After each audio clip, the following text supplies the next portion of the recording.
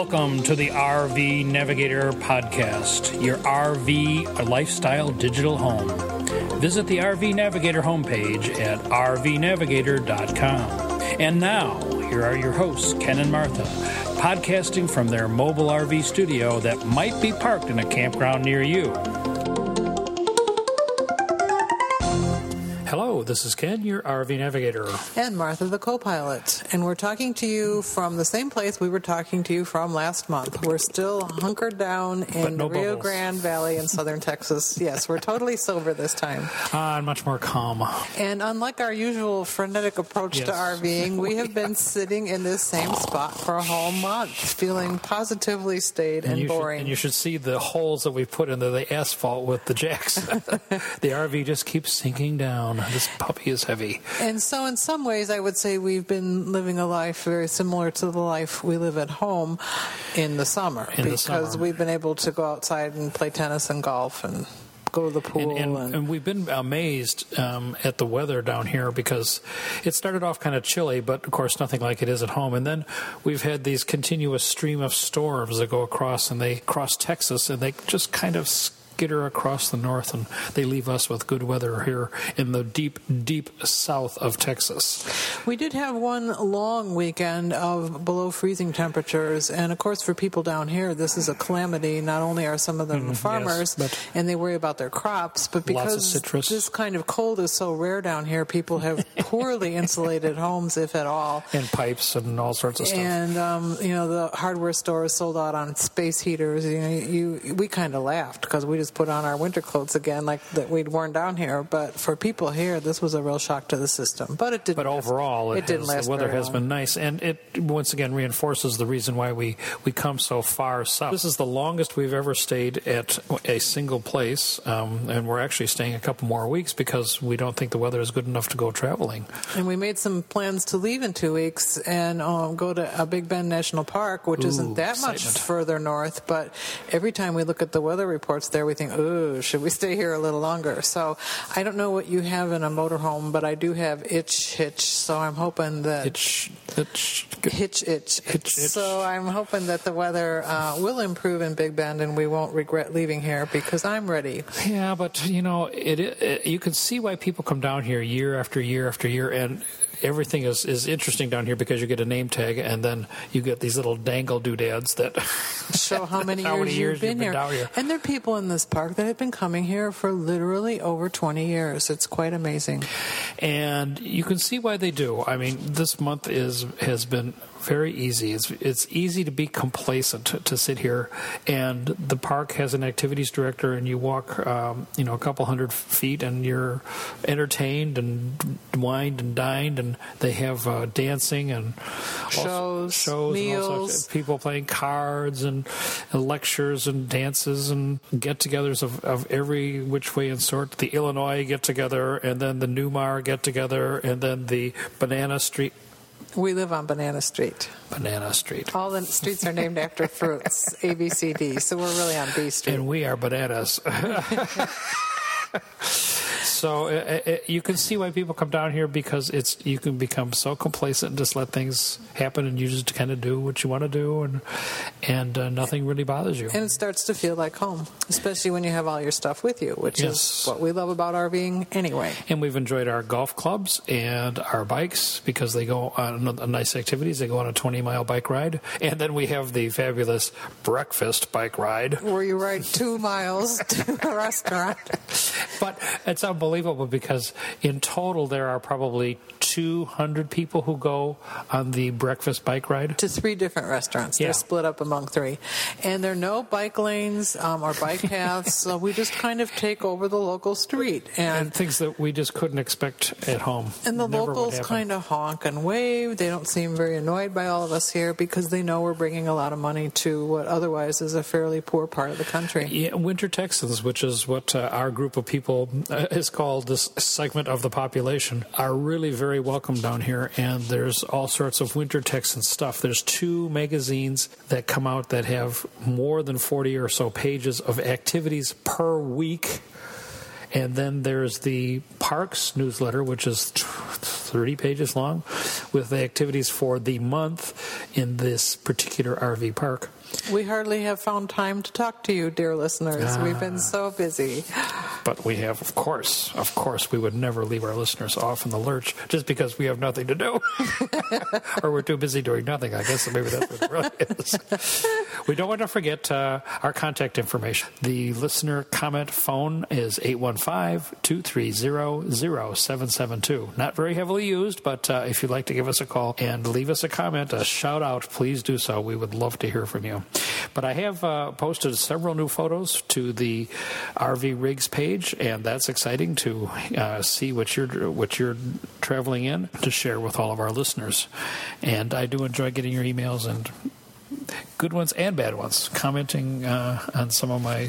You got some bad ones? Well, corrections, shall we say. We made mistakes? Oh, no. Mr. DNS here.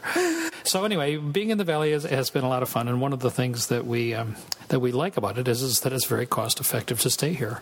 We're spending about $650 a month, which comes out to $20.01 a night.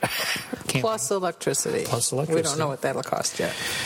But that's pretty reasonable for camping. For the Valley, that's fairly expensive. We're kind of surprised. Posh part of the Valley. Because we have gone to several activities where there have been many other winter Texans, and they immediately start talking about how much rent they pay. And there are people staying here for $250 a month. That's amazing. And you're saying, well, why would you, Ken and Martha, stay in the $650 a month park? Well, we like all the activities that are available here, and this park is very well organized. It's a very nice pool. The people who happen to stay here are very friendly, and the sites are reasonably spacious. We don't feel crowded at all because the park is not full. Yeah. But even if it were full, it's reasonable. Yes, and I think that's there's a wide variety of parks, and you can choose how much you want to pay based on the amount of activities that you want. If you just want to literally come and sit or travel to go to activities, that's very easy to do.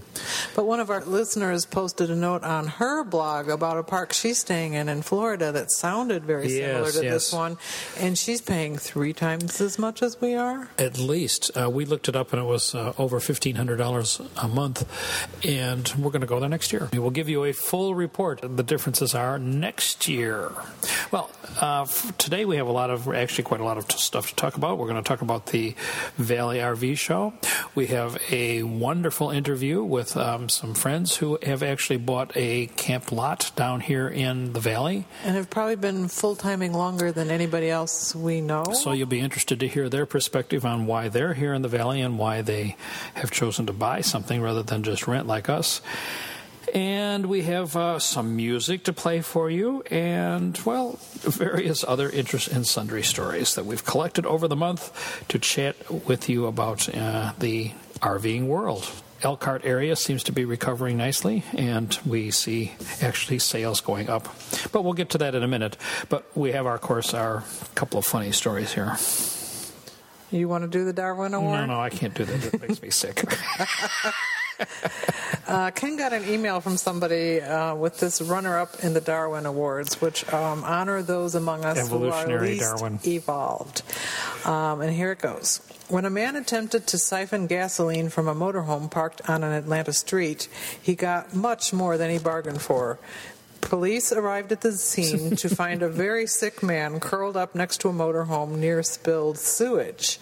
A police spokesman said that the man admitted to trying to steal gasoline, but he plugged his siphon hose into the motorhome's sewage tank by mistake. Oh, God. The owner of the vehicle declined to press charges, saying it was the best laugh he ever had. So, know your ins and outs on your RV. And if you're a novice, don't mess with it at all. And then we have this other story about this and this has a video link to go with it, which, of course, you can find on our website, on the webpage for this month's episode. Wow, we're coming up to 4 years. Wow, I can't believe it. It has been an exciting 4 years in the life of the RV navigator.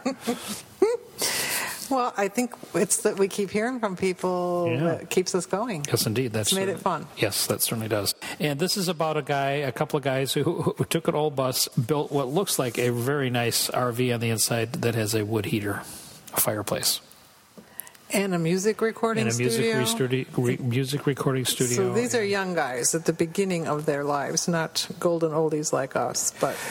And they're trying to live green. It's a very attractive RV inside. I think it helped that one of their dads was a boat builder, and they got all this scrap wood. But you're going to want to take a look at that. It's a 40-foot long and 13-foot tall vehicle, and it's a neat video. It has a neat look to it. So that'll be interesting to see. And shall we? Well, let's talk about enjoying yourself. Well, as we mentioned, one of the things we like here in the Valley is that there's so much entertainment going on, and there are acts of various sorts that circulate among the campgrounds. And one of our favorites is a couple named Bernie and Red, who are British nationals who now live in Canada, about our age, and each year they come to the Valley with a new act, and it always is a laugh and musically very interesting. And inexpensive. They opened this show in our campground this year with a song that really hit the nail on the head as far as we were concerned. It's called Enjoy Yourself, It's Later Than You Think. And I think we'll take a minute to listen to it and listen to the words carefully because they really have a lot of meaning. Enjoy yourself, it's later than you think. Enjoy yourself while you're still in the pink.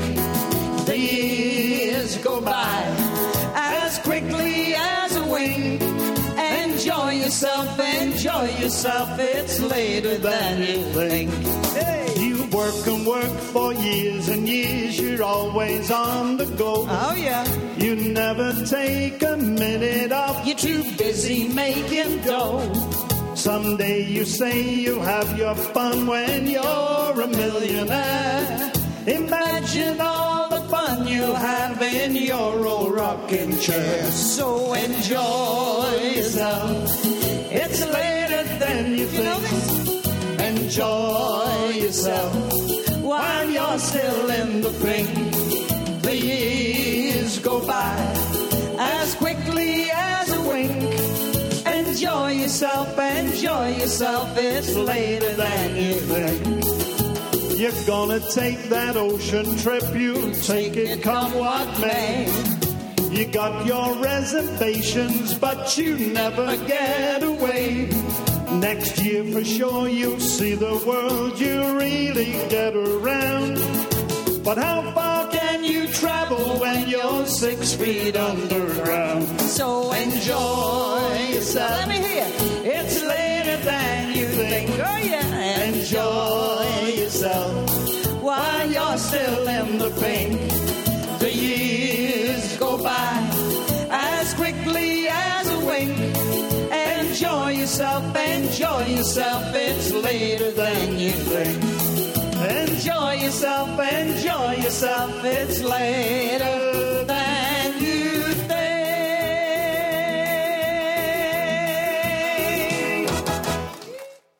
And I think we have embraced that. I think some of you maybe have gotten an email from me with the signature on it that says Adventure Before Dementia. And we certainly believe in that. The song kind of promotes that idea that you better enjoy yourself while you can because you don't know how long it's going to last. And we found another very interesting article that talks about the word retire. Because I think if you look the word up in the dictionary, it just kind of makes it sound like you're sitting down and fading away. And certainly our baby boom generation and a lot of these people here in this park who are much older than we are not retired at all. They're just not doing the work that they used to do, which earned them a salary. And how important it is to find something that keeps you interesting and enjoyable and makes the time pass. Retire means to withdraw, move back, or go to bed. It sounds so passive. The chances are that you will live another 20 years after retirement and perhaps more. Some prefer the term third agers. That's nice. They define it as we are grown-ups who are still growing. Growing and learning is a lot more positive than withdrawing. In any case, leaving your job at the end of your working life can mean stepping out of your comfort zone for many. Life will be lived differently, and it can be a time for adventures and activities only dreamed about before that. I think that's our attitude about life, and we hope that we have kind of passed that along to you. We are frequently out of our comfort zone, and that our retirement has been one adventure after another, things that we didn't really expect. But that's the way we wanted it to be. And these are things that we thought about doing for years, long before we had the time to do them. So I think a good retirement requires some planning. It doesn't just happen to you. Most of those people who choose an RV retirement lifestyle are not passive people. They are active. If not at the top of their physical form, they are still curious and want to see new things. It can be uncomfortable at times. It can mean traveling more by the seat of your pants, adding some spice to your life. Where will we end up tonight? This place looks interesting, so let's stay longer. That's one thing that I find we spend so much time figuring out where we're going to go next, when we're going to go, how we're going to get there, will it all work? We just spent, I think, 2 hours last night mapping out the next 2 weeks. As you look to those years after work, possibly 20 or 30 years, think about what you will be retiring to. How can you step out of your comfort zone and engage in life? Will it be an RV life in your future? It is a vehicle to an exciting life. Yeah, that's a nice article. I like that. And certainly in RV parks, I can't think of a time when anybody ever asked me what I used to do for a living. They might ask you where you're from, although they can usually tell that from your license plate. But then they're going to talk about where they've been, where they're going, where have you been, where are you going, fun ways to spend the day. And we had a very nice, engaging conversation from one of our neighbors here who has been to Big Bend National Park, which is our next big destination, and he had an outline, a multiple-page outline about things to do there and tips and tricks and how to take best advantage of your time while you're there. So that was quite nice, and it's enjoyable to meet people like that. We have also been to the local RV show, and of course, this is kind of an interesting time in the RV world. We did go to this show when we were here 3 years ago, and it was noticeably smaller. This time. Yes, not surprisingly so, but it was. There were some kind of interesting things there, and several of you have taken the time to tell me that you're going to RV shows in your local area, and I would love to hear about that. And we'll kind of use this as a starting off point. I think January, the cold months, are usually the beginning of the RV shows. I think one of the things we saw there that was exciting was the mobile suites. The mobile suites fifth wheels have always been known as kind of the top. Yeah, and these were in the $100,000 range. But for the first time I saw on the mobile suites a hydraulic leveling system. I think one of the things we like about the motorhome, this one, is that when we put the jacks down and it's parked, it's very stable. You know, you can walk around on the inside and it doesn't shake back and forth. The springs don't squeak like our fifth wheel did. And I think that's a common problem with fifth wheels, plus the fact that leveling a fifth wheel from side to side is quite difficult. So if you have hydraulic jacks, though, and this one has a set of 6. Sounds expensive. Sounds very expensive, but it has 6 jacks so that it can level and stabilize these the mobile suites very well, I would think, and it should be very, very steady once you're on the inside. And that's a definite plus feature and something to look for if you're shopping for a fifth wheel. I was also not shocked, but surprised that they had frameless windows. Yeah, I don't know what that's all about. They look funny. It could be dated after a few years too if they don't become what everybody just has. And this one had the decals right over the windows, and they had perforations so you could see out from the inside. But it would give you some privacy. But from the outside, maybe. It looked like it didn't have any windows. Yeah, kind of weird. I was surprised, but it makes sense to see so many Class A motorhomes for sale that were less than $100,000. Oh, shocking. And that makes a lot of sense when you think about it, because it enables people to still have the RVing lifestyle without shelling out so much money. Well, we want to mention that wasn't their list price by any means, but there were several, probably 2009s there, that were under $100,000, and the one I'm looking at right here was $89,000 for a brand new 30-some-odd foot motorhome, and that's amazing. And when I look around the one we're in, which remember we bought used, it has Corian countertops. You don't need that. And nice solid wood cabinets. You don't really need that. And if it's a choice between those finer things and not going at all, I'd be very happy on a less expensive motorhome, because that's still lets you go. Speak for yourself. I'm speaking for myself. I said I'd be very happy. You'd give up the Corian and the... If the question was, can I go in an RV or do I have to stay home? Okay. That's the question. All right. So we saw other things there. I've never seen it at an RV show, but they had dune buggies. And there's lots of dune buggying around here, I think. And farther west, too. And farther west, the ATV, but really souped up ones, which was quite interesting. And then we saw a full-wall fifth wheel made by Jayco. It was kind of weird looking. Most full-wall slides, that when the slide came out, the full wall was up and over the bed. Or the tongue part of it is, the part that goes over the bed of the truck. Yeah. When you were on the inside, it kind of provided some interesting space issues, because when it came in, I don't think you could get up into the bedroom. No. It seemed like a gimmick to me. I don't know about if that's such a good idea for a fifth wheel. Yeah. But it gave a lot of extra storage space on the inside, but the pathway to the bedroom was definitely blocked when the slide was in, which we always have when we had our fifth wheel was we enjoyed having the bedroom available. Right. Not because we were sleeping, but because you could get at your clothes. And then we found a travel trailer that actually had the door in the back. What's the advantage of that, do you think? I don't know. But it's an unusual. Yeah. Well, it has a slide and then a door in the back. Different floor plans for different people. Yeah. It's a matter of taste. But I think overall the thing we saw was these small, economically to tow trailers and economical to purchase also, these little tiny ones. And, teardrop.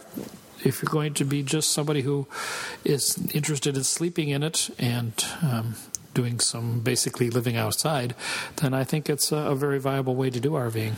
And for families who only can go for 2 weeks a year, why shell out a lot of money? It's very practical to go that way. Exactly. So that was the RV show. Not too many new gizmos and gadgets. Too bad. Well, and things being down here, we're limited. The RV show also had a lot of what I would call mobile homes, because a lot of the people who stay in our campground stay in a mobile home, which probably only travels on the street from the dealer to the campground, and then they they're not even designed put for skirting over it, and that's towing. the end of that. So we saw a lot of those too. This is the first chance I had to actually use my satellite dish outdoors. I purchased a tripod for the big 5 LNB satellite dish for the DirecTV. Even though we already have a satellite dish on the roof. That's on the roof. But some of us wonder why we need two. And this one does high definition. And as long as you're going to be here for a month, you may as well put up the high definition. But it has worked good. It's worth it if you have DirecTV. You can get one of these dishes and have high definition right in your motorhome. If you care.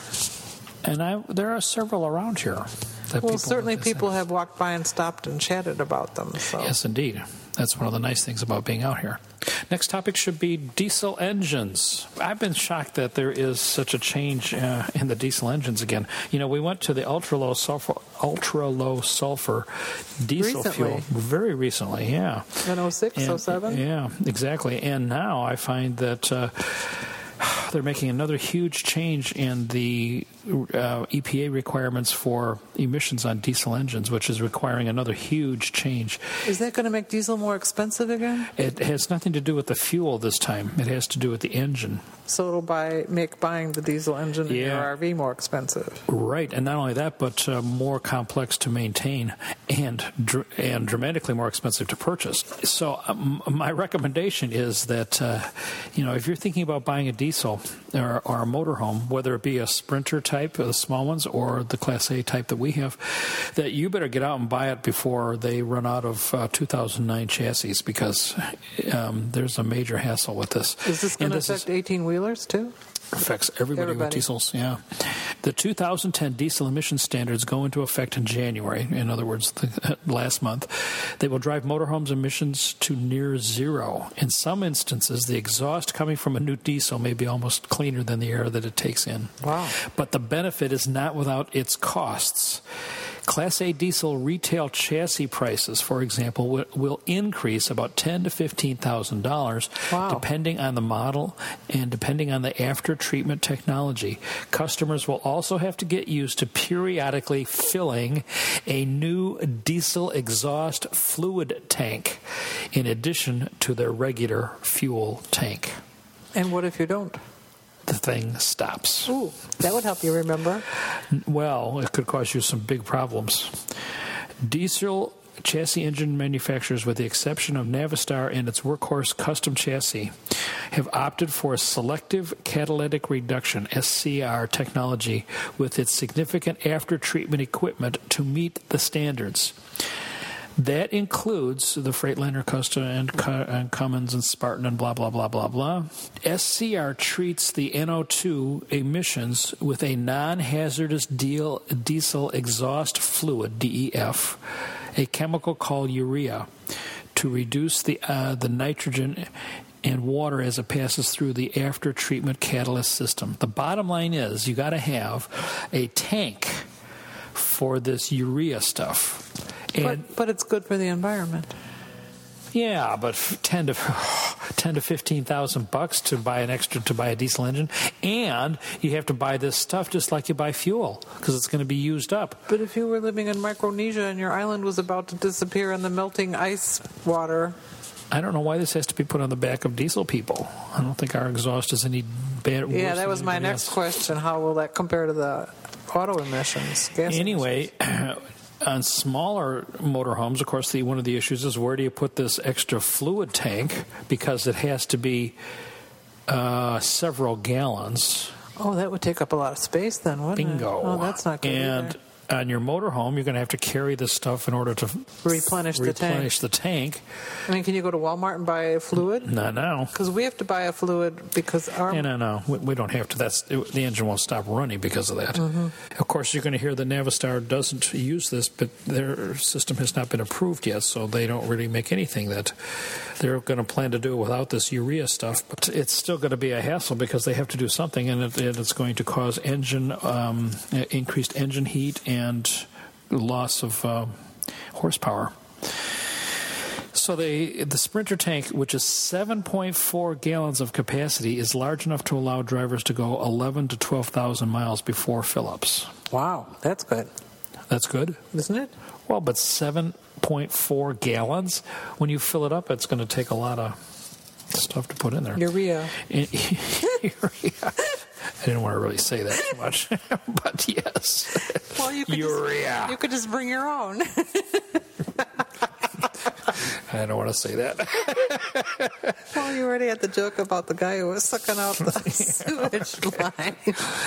I don't know if you can just put any old stuff in there or not, and I don't know where you're going to be able to buy this stuff, but my recommendation, especially as we find that the prices of motorhomes right now is very, very low, that you might want to consider buying a motorhome in the near future if you're going to be considering it. Or a used one.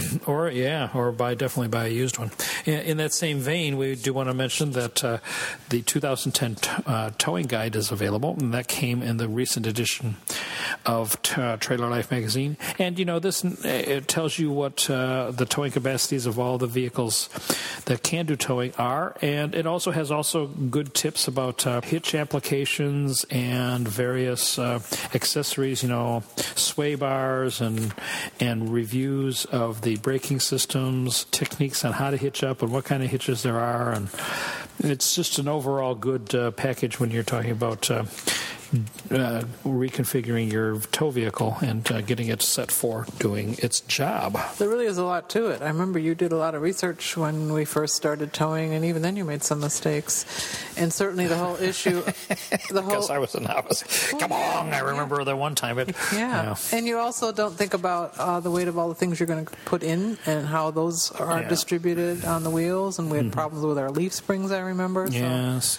So there's a lot to towing. It's not. She remembers all this stuff. It's not just hitch up and go. I think it's time for us to hear from some other voices. So let's go on off to the interview, and we will be back at the end.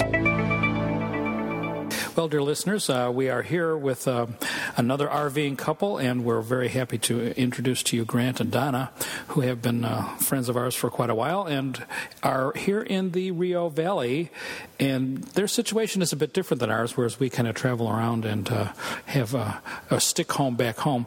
They are full-time RVers, so maybe you could tell us a little bit how you came to being full-time RVers. We've actually been full-time on the road since January of 93. 93? 93. 93. I didn't know it was that long. We pulled out of Wisconsin in January 93 and haven't looked back. And it was a great move. We really enjoyed it. Our first real RVing experience was in 84 when I took a 6-month sabbatical, and we rented a fifth wheel from a neighbor. And we left the day Reagan was reelected, and we went south into Illinois. We went east over to the East Coast. We worked down to Florida for the holidays, where both our parents were, Donna's and mine, Donna's mother and my mom and dad, for the holidays. And then when we left there, we just kind of followed the southern boundary of the U.S., and we got as far as Napa Valley and California. When we had to turn around because we had to be back to work. So 6 months, only 6 months. Yeah. When we made the turnaround in California, Donna started boo-hooing. She didn't want to go home. No, not yet. By the time we got into Wisconsin, we were both boo-hooing. We didn't want to go home. So we got back and we decided... That was in 84, so another 9 years. 84, Actually, spring of 85 when we got back. When we returned. I returned to work in May of 85. And so we decided at that time that we were going to put our nose to the grindstone and pull the pin as soon as we felt I comfortable think you're the doing envy it. of hundreds of people who listen to this show. It's been a good run, and I don't think we'd change it for anything. So you must have been to all 50 states, 49 states. Yes. We have RV'd in all 49 states you can drive to. We've been in every province and territory of Canada, except for Inuvik, and they did that after we were up there. And we've been in all but 3 states in Mexico. So you're not sitters? No, in fact, for the first 16 years, we're membership campers, and so we've all year we would a week rotate or 2 weeks or whatever. Now we spent several winters in Florida, and when we did that, we belonged. You had a house at this time? No, we sold the house in 93 when we left. We sold everything. We had a estate sale. They were called Finders Keepers, and they came in for a week, priced everything in the house. And we came in the day after. Well, it was a Saturday full price, Sunday half price, Monday a picker came and took the rest. And when we walked in Monday afternoon, it was like, oh my gosh, this is so cool. There is nothing left, not even a cobweb. They had wiped the windowsills down and vacuumed. And unfortunately, the house didn't sell until May. And you had an RV at that time that you... We had purchased, after we did our 6 months sabbatical, we came back and we purchased a small 26-foot fifth wheel, which we use for weekends. When we left Wisconsin in 93, we still had that unit. We were looking to upgrade, but we also had a Peace Corps application in, and we didn't want to do anything. And as it happened, we ended up having 3 different recruiters, and it just didn't work out for us to get a call. And which was lucky because it would have been a 3-year commitment. And the second year, Donna's mother took ill in 95, and we ended up caring for her when she died of cancer. So we were able to park the RV in parking lot of the retirement center she was in, and and live there with her almost. I stayed in the apartment. Grant stayed in the coach. Yeah, we've heard of many RVers who really find that nice, and even hospitals have actual places for RVers. They do. Unfortunately, he had no power or connections, hookups, so he'd come up and shower in Mom's apartment in the morning, but it wasn't real long. So you guys over the years seem to have stuck with the fifth wheel. Yes. Rather than moving to what most people do, and that would be a Class A. Yeah. And the reason... And you have a really... Tell us about your... I mean, you have a rig that's really amazing. To die for. Well, when we got rid of the 26 and moved up 26-foot, we bought a 94 Travel Supreme. And Trailer or fifth wheel. It was 36-foot. Or 36-foot, excuse me. And we had... Not the one you have now. No, it's not the one we had now. And actually, the summer before we retired in 92, we took a week off and we went down to Elkhart and we toured factories. And that's when we first came across Travel Supreme, because they were a fairly young company at that time. We had also gone out to Omaha, Nebraska, and toured Avion. And after doing the Elkhart trip, we knew Travel Supreme was... But no thought of a motorhome. No. And so we bought the 36-foot, and it was a 94 model, and it had 2 slide-outs. And we didn't that was early for slides. Yeah, and we didn't get a 40-foot because it had a triple axle, and I didn't think I wanted the extra axle. And so and that was our downfall. Consequently, because of the weight, we ended up putting the third axle on afterwards. You put on a third axle? Yeah, which was the right thing to do. I mean, it handled so much better, and we had tire problems, as many people did. In those early years, there were a lot of problems with the trailer tires. In '95, Travel Supreme came out with 3 slides and a wide body. Ooh. You don't think 5 inches makes a lot of difference, but when you live in one of these, all you have to do is walk in the door. And a big slide, too. So we toyed with, can you add a third slide? No, you can't do that. You asked them if they could add it to your... So we had the 94 model until September of 2000, when we again stayed with the fifth wheel. We went to a 43-foot, 42-foot. Actually, before that, we had a 1-ton dually. And when we blew the third transmission, we knew it was time for a bigger truck. So we did get the International before. I mean, that's what's very impressive about your rig, is the whole outfit. Yes, yeah. Well, we got the medium-duty truck in '98. We still had the 94. Which looks like an 18-wheeler tractor. Yeah, it's a small tractor. Yeah. We looked at the motorhomes, and you have to remember, for one thing, slide-outs didn't come to motorhomes until late in the 90s, early 2000s even. We liked the fact that when we pull in and set up, it was kind of like home. The motorhome always seemed a little more mobile to us, and I think it fits a lifestyle of movers. At that point. Yes. Now with the slide outs and stuff, it's a different ballgame. Either way, you have 2 engines. You got a towed or you have a tow vehicle. Right. Now we have 2 engines plus we have a fifth wheel because we tow a car behind. And that must be interesting. Now, most people wouldn't think of towing a car behind their fifth wheel. We've been doing it since '03 when we got our first car, and we've towed pretty much over most of the country. We've only had problems in Minnesota on Interstate 90. Problem meaning? Well, not really problem, just we're stopped. A highway patrolman stopped and said, "You can't do that in Minnesota." And he said, "What do you mean?" And he said, "Well, if you're towing double, your center unit can't be longer than 28 feet, and you're longer than 28 feet. I said, yeah, there's no doubt about that. So he said, where are you headed? Home, because we're licensed in South Dakota, and we were headed for South Dakota. So he said, well, I'm not going to bother you, but... So that is a law. Well, it's an interpretation, I think, in a lot of areas. A lot of times they look at RVs as being excluded and from the commercial rules. Makes sense. Yeah. It's a crapshoot.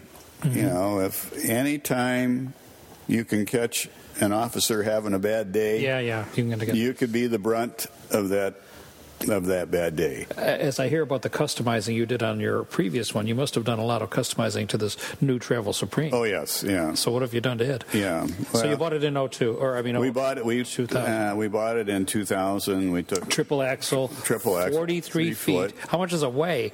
Weighed 18.5 coming out of the factory. Out of the factory. Yeah. Loaded, it weighs about 24. The truck weighs about 13, and the car weighs 3. So we're a train. Right. So what kind of customizing have you done to this guy? Well, that's one of the reasons we like Travel Supreme, and we feel very badly that they didn't survive this economic downturn. We were thinking of 40-foot when we went in and met with Bob at the factory to kind of do some of the final design work and stuff. Problem is we wanted the double-door refrigerator, we wanted the closet, and we wanted the pantry. And they all are as you come in the door in our rig. And in the 40-foot floor plan, you had to give up one or the other. You had to go with the regular size refrigerator or eliminate the pantry or the closet. Yeah, which is what we had to give up. Yeah. So what happened is when we were there, we went out to walk through the factory, tour around. They didn't make a 43-foot. Well, they were making 43s. They had them going down the line. And we said, well, what's that? Yeah. We said, well, a couple of them were going overseas. A couple were being made for Carnival workers. And most of them are done in a 2-bedroom floor plan. 2-bedroom? And we thought, well, geez, that'd be kind of neat because then you got an office and a craft room and whatever.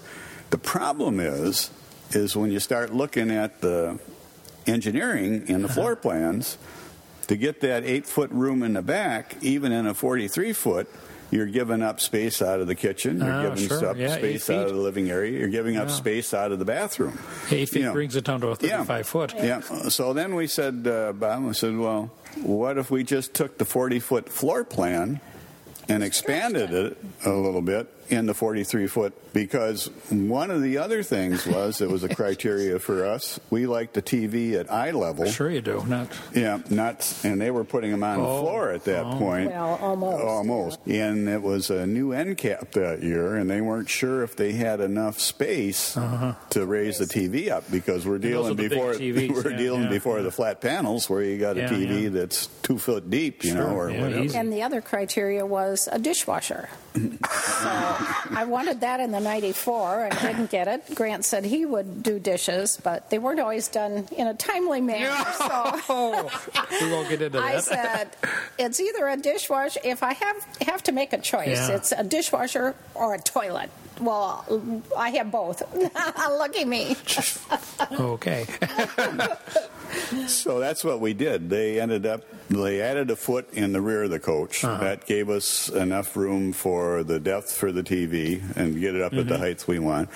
Gave room for a nice desk, set up. And our floor plan is what they call the rear lounge, where you have the entertainment center is in the rear.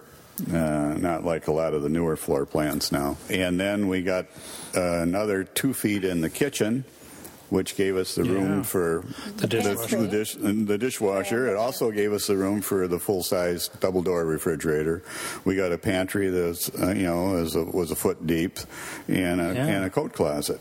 And Donna got an extra bank of cabinets in the kitchen then with that stretch, which then we went back to having the range with the oven with the cooktop, where she had originally thought we'd just get a convection and just have the cooktop surface. But as long as we had the extra space, it was cheaper to just get the standard because and Travel Supreme didn't give you any hassle. No, really. No. As long as you wanted to pay, they would build it. They would build it. Yeah, so that was something to consider when you're looking that was around. The nice thing about it. And so we did that. We got the the double pane windows, and we got the insulated extra wrap around, and we got the heavier axles and tires, and which we have now upgraded again. So more recently, now you have come to the Valley and purchased.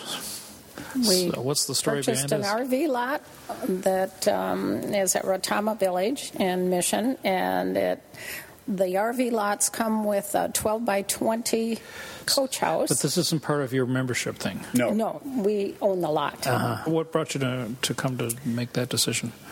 Well, probably price. In the Valley, here it's much cheaper than Florida or Arizona or California. But what in your lifestyle caused you to want to do this? You got to remember, we retired in '93. Yeah. I was 50. Donna was 48. Yeah. So I'm 67. The last, I'd say 5 years, 6 years, as we traveled around, we've been kind of looking for a spot in a way, a place maybe to sit for the winter.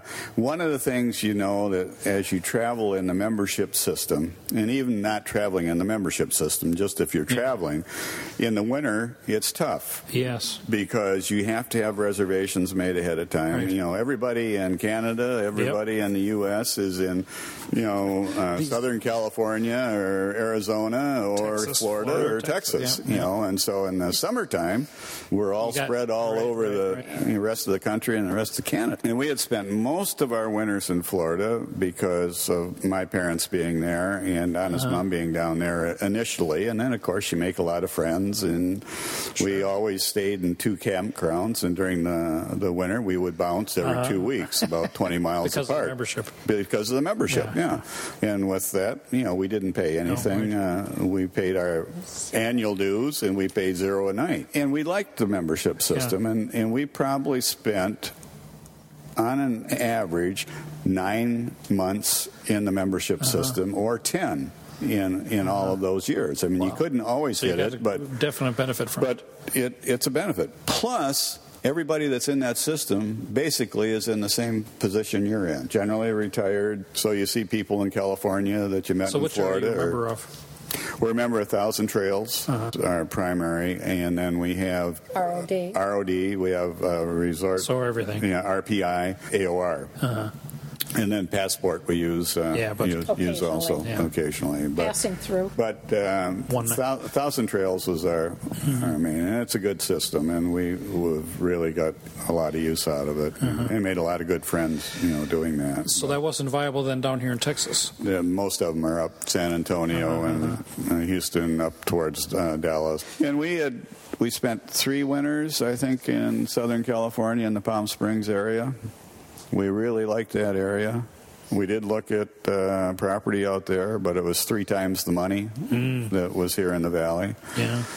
We liked Arizona, Casa Grande area. And we've spent some time there, and we like Verde Valley, which is a little higher elevation up, south of Sedona, but a little too cool in the winter. Cool. We have spent Christmas and New Year's up there, and it did snow. At Thousand Trails. Again, the price of property was 2 to 3 times, and that was the same thing when we looked in Florida. Anything that we liked was, you were pushing the $100,000, area for nothing, other than a slab for. Yeah, exactly. Yeah. So a place to park. First time we were in the valley was when we did that sabbatical. In '84 we came through. We had not been back to South Texas until we met you guys to go on the caravan to Mexico. Yucatan. Yeah. It was our first time. Yeah, and that was our first time back. And down here, and we had friends that were down here from our group that we fished and camped and golfed with. It's a destination. When we came back from that trip to the Yucatan, we stayed with friends in Mission, in the park that they're in. One of the couples that was with us was in Benson Palm Village, and we went to visit them. And we pulled into our development by mistake, and all there was roads and and a gate and about 2 or 3 rigs parked up, in the front. So then we went next door and we asked, and they said, "Oh, that's they're selling lots there." Well, we didn't think anything more about it, and so then we thought, well. Market was going in the dumper? Well, it wasn't in the dumper yet. It was in October of '07 where it was hitting the high. So we made the deal on the lot and drew some money out and and purchased the lot. But it's been a good move. Last year we were here for 6 months, and it was good. And so now the last phase of this is that you're just completing a house on it. Well, the down here, 12 by 20 building that's on the lot came with a concrete floor and studs on the inside. And that's how they all come? That's how they all come. So we just put a tiled walk-in shower and picked up an antique little hutch in Thermopolis, Wyoming.